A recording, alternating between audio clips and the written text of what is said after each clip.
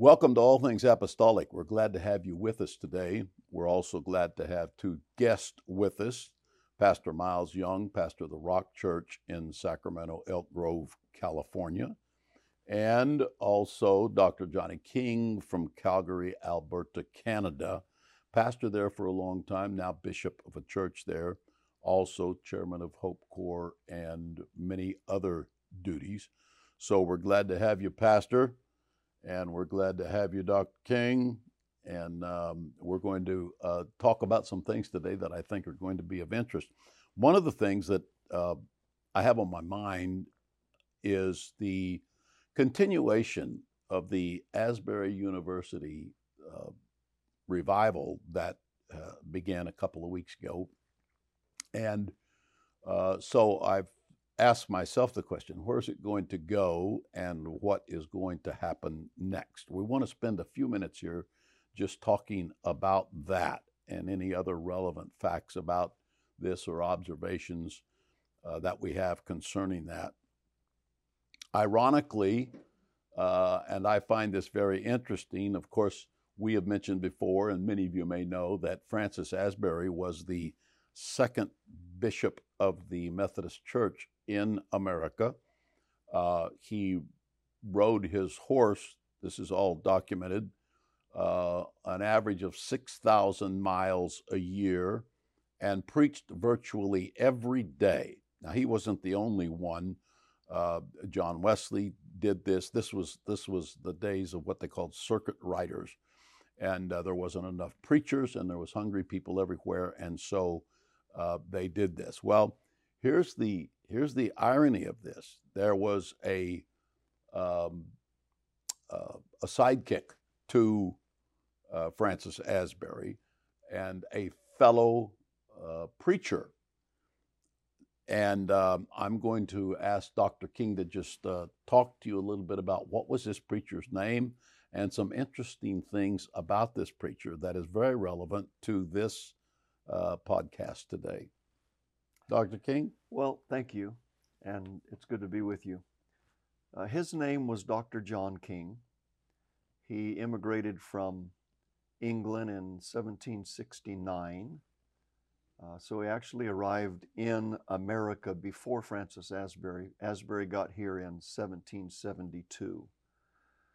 John King was converted in England, possibly by John Wesley. So wait, now this is the same name as the man talking here.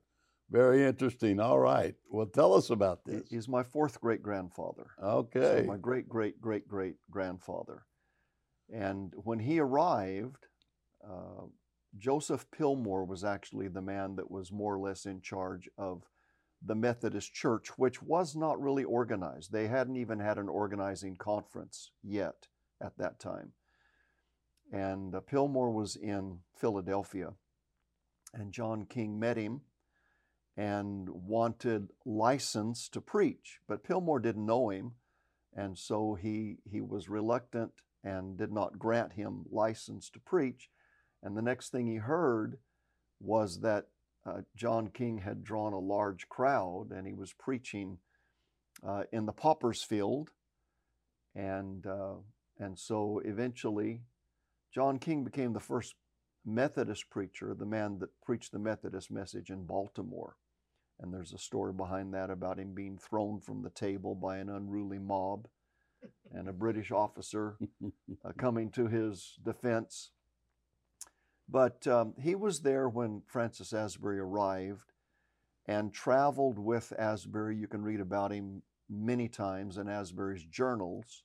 Traveled with him throughout Delaware, Maryland, New Jersey, Pennsylvania, and Virginia, which is where John King finally found a wife in Virginia, and then he settled down in North Carolina. But he was preaching with him, traveling with him. He entertained Asbury in his home, and so they had a quite close connection there in the very early days of Methodism in America, before America was the United States. Well, Francis Asbury also was close, of course, to John Wesley, which means there may not be a historical record of it, but it's very, very likely that your great-great-great-great-grandfather also was acquainted with and probably spent time with John Wesley. Well, there is a historical record. Oh, there is. All right. Yeah, when I found this, my wife said that explains a lot. I was thinking the Kings just keep getting in trouble. Yeah. So John Wesley, in Wesley's letters, there's a letter dated July 28, 1775, and it's written to John King. He says, "My dear brother, always take advice or reproof as a favor. It is the surest mark of love. I advised you once, and you took it as an affront. Nevertheless, I will do it once more. Scream no more at the peril of your soul. God warns you by me, whom he has set over you. Speak as earnestly as you can, but do not scream. Speak with all your heart, but with a moderate voice. It was said of our Lord, he shall not cry. The word properly means he shall not scream. Herein be a follower of me as I am of Christ. I often speak loud, often vehemently, but I never scream. I never strain myself. I dare not. I know it would be a sin against God and my own soul. Perhaps one reason why that good man Thomas Walsh, yea, and John Manners too, were in such grievous darkness before they died was because they shortened their own lives." I'm not sure about the history behind that. Right. "Oh, John, pray for an advisable and teachable temper. By nature, you are very far from it. You are stubborn and headstrong. Your last letter was written in a very wrong spirit. If you cannot take advice from others, surely you can take it from your affectionate brother, John Wesley." So I'm remembering Brother Terry correcting another John King. Yes. We keep getting in trouble. Yeah. So your grandpa was a screamer. Evidently, which Wesley was not. Very much not. And yeah. I think this really signifies a problem, if you want to talk about the failure of Methodism. Mm-hmm. John Wesley was a controller. He controlled his own self, his own emotions. He controlled those that were under him. He controlled the movement. The reason it's called Methodism is because John Wesley was given to methods. He loved rules. He wrote rules down. He had rules for all of the churches that he had started and all of the people that followed him. There were specific itemized rules. Everything was according to a method. If it did not fit that method, he rejected it. I think that God tried to give him the Holy Ghost.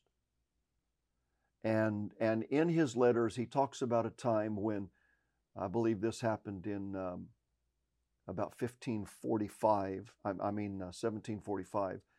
when he and his brother Charles were still at Oxford before this incident. They were walking along, and he said on Sunday afternoons they used to walk and talk and sing hymns. Well, Charles started laughing uncontrollably. John Wesley said, "What's wrong with you? You know, what's your problem?" And Charles couldn't stop laughing. Now, notice, they were walking and talking about the Bible. They were singing hymns. So there was an attitude of worship. Charles Wesley started laughing. John Wesley got angry. That's what he said. He said he got angry at him. Then John Wesley started laughing. And both of them laughed uncontrollably for a matter of time. But when it was over, John Wesley didn't like that because he lost control. He did not like losing control. And so when this type of event happened later on in some of his meetings in 1744, 1745, he told the people this was the devil. This was of Satan.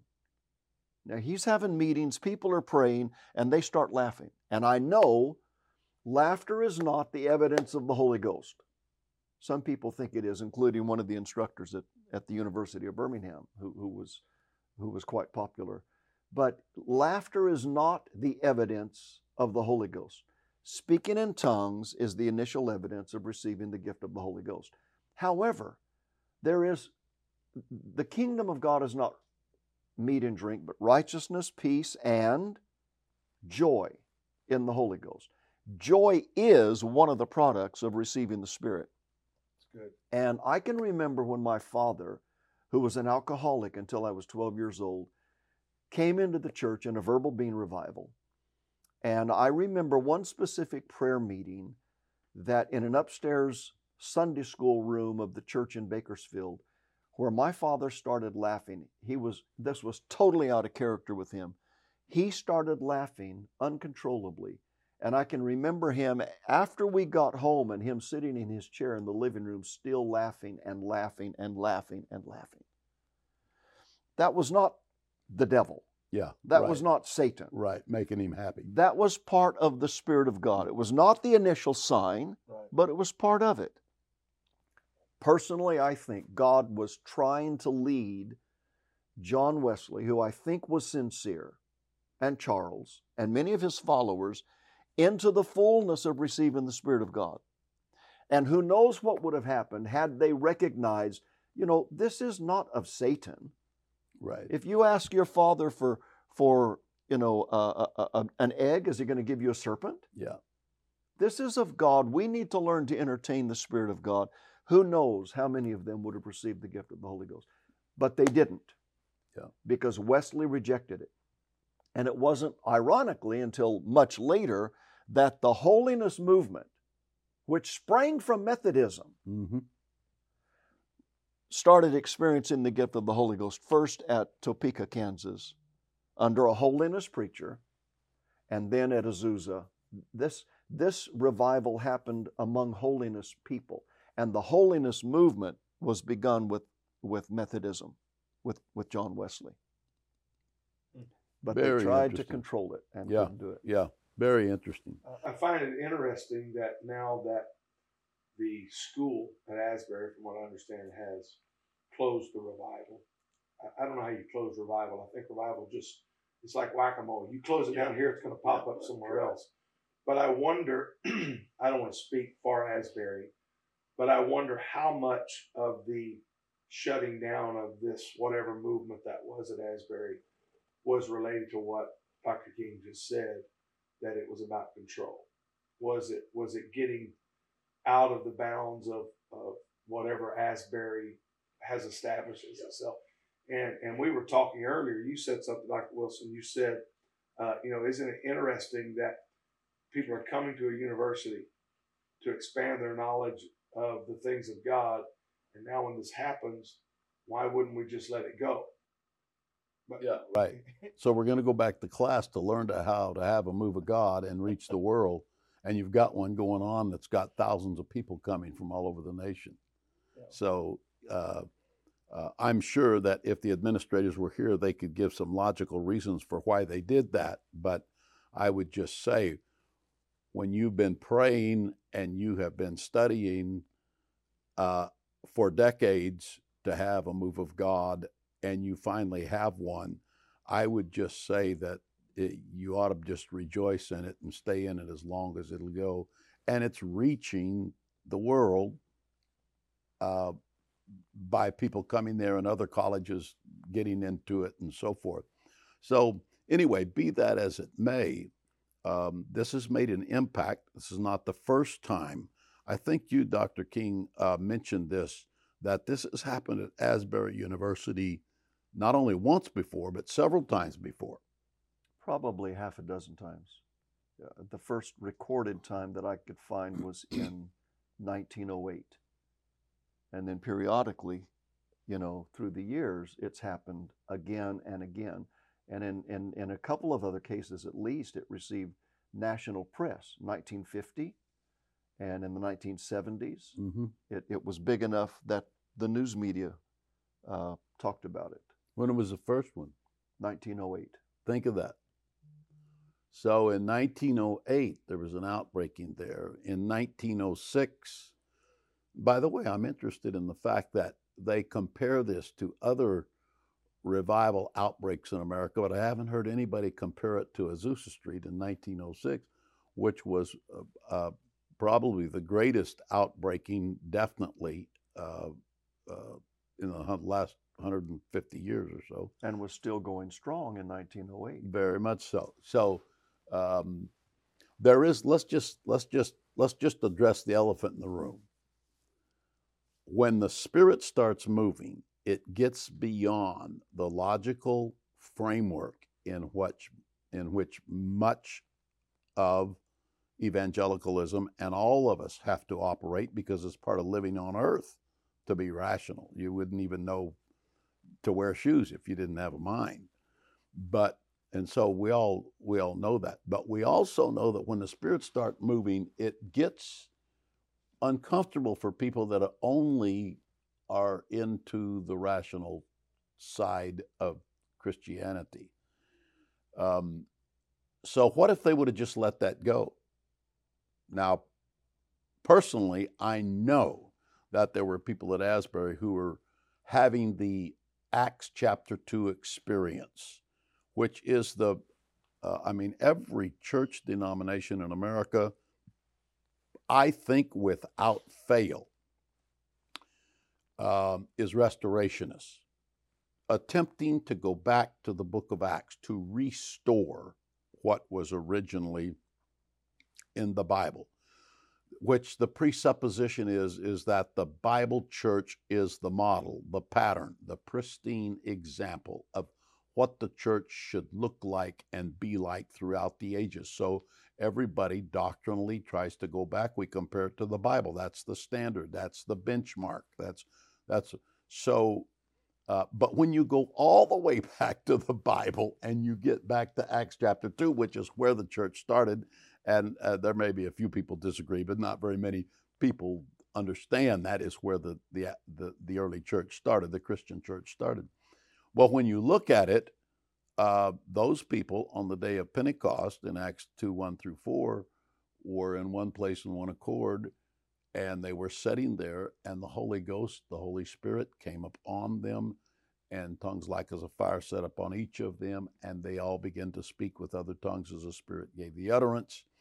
And that day, 3,000 more people received this experience.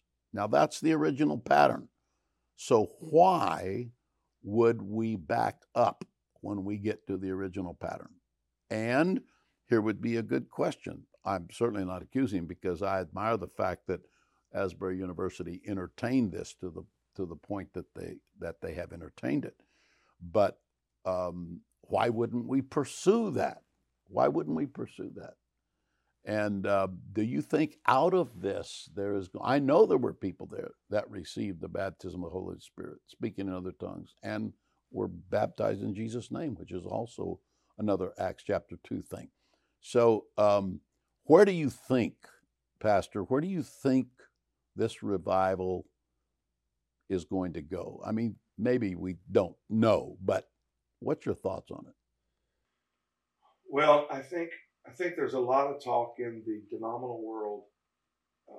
People love to teach on the idea of the prevenient grace of God, that God's been working before you ever got there. We look at the Asbury revival. Obviously, you made connections to Dr. King, or John King, and John Wesley, the itinerant circuit riding preachers. How much was seed being sowed for what God was going to do later? You know, you said 1908 was the Asbury revival. Prior to that, not far from there, was another great revival, the Cane Ridge revival, in the same part of the country. That was all an explosion, a surprise. Daniel Boone had even written to the president, this Wild West community of Kentucky needed churches because there was so much debauchery. I mean, this is history. This is all recorded history. And people began to pray and meet at Cane Ridge. It blew up.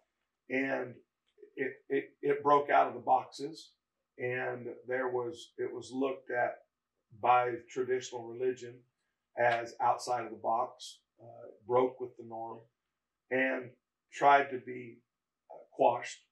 But that broke out, and you trace that into Azusa.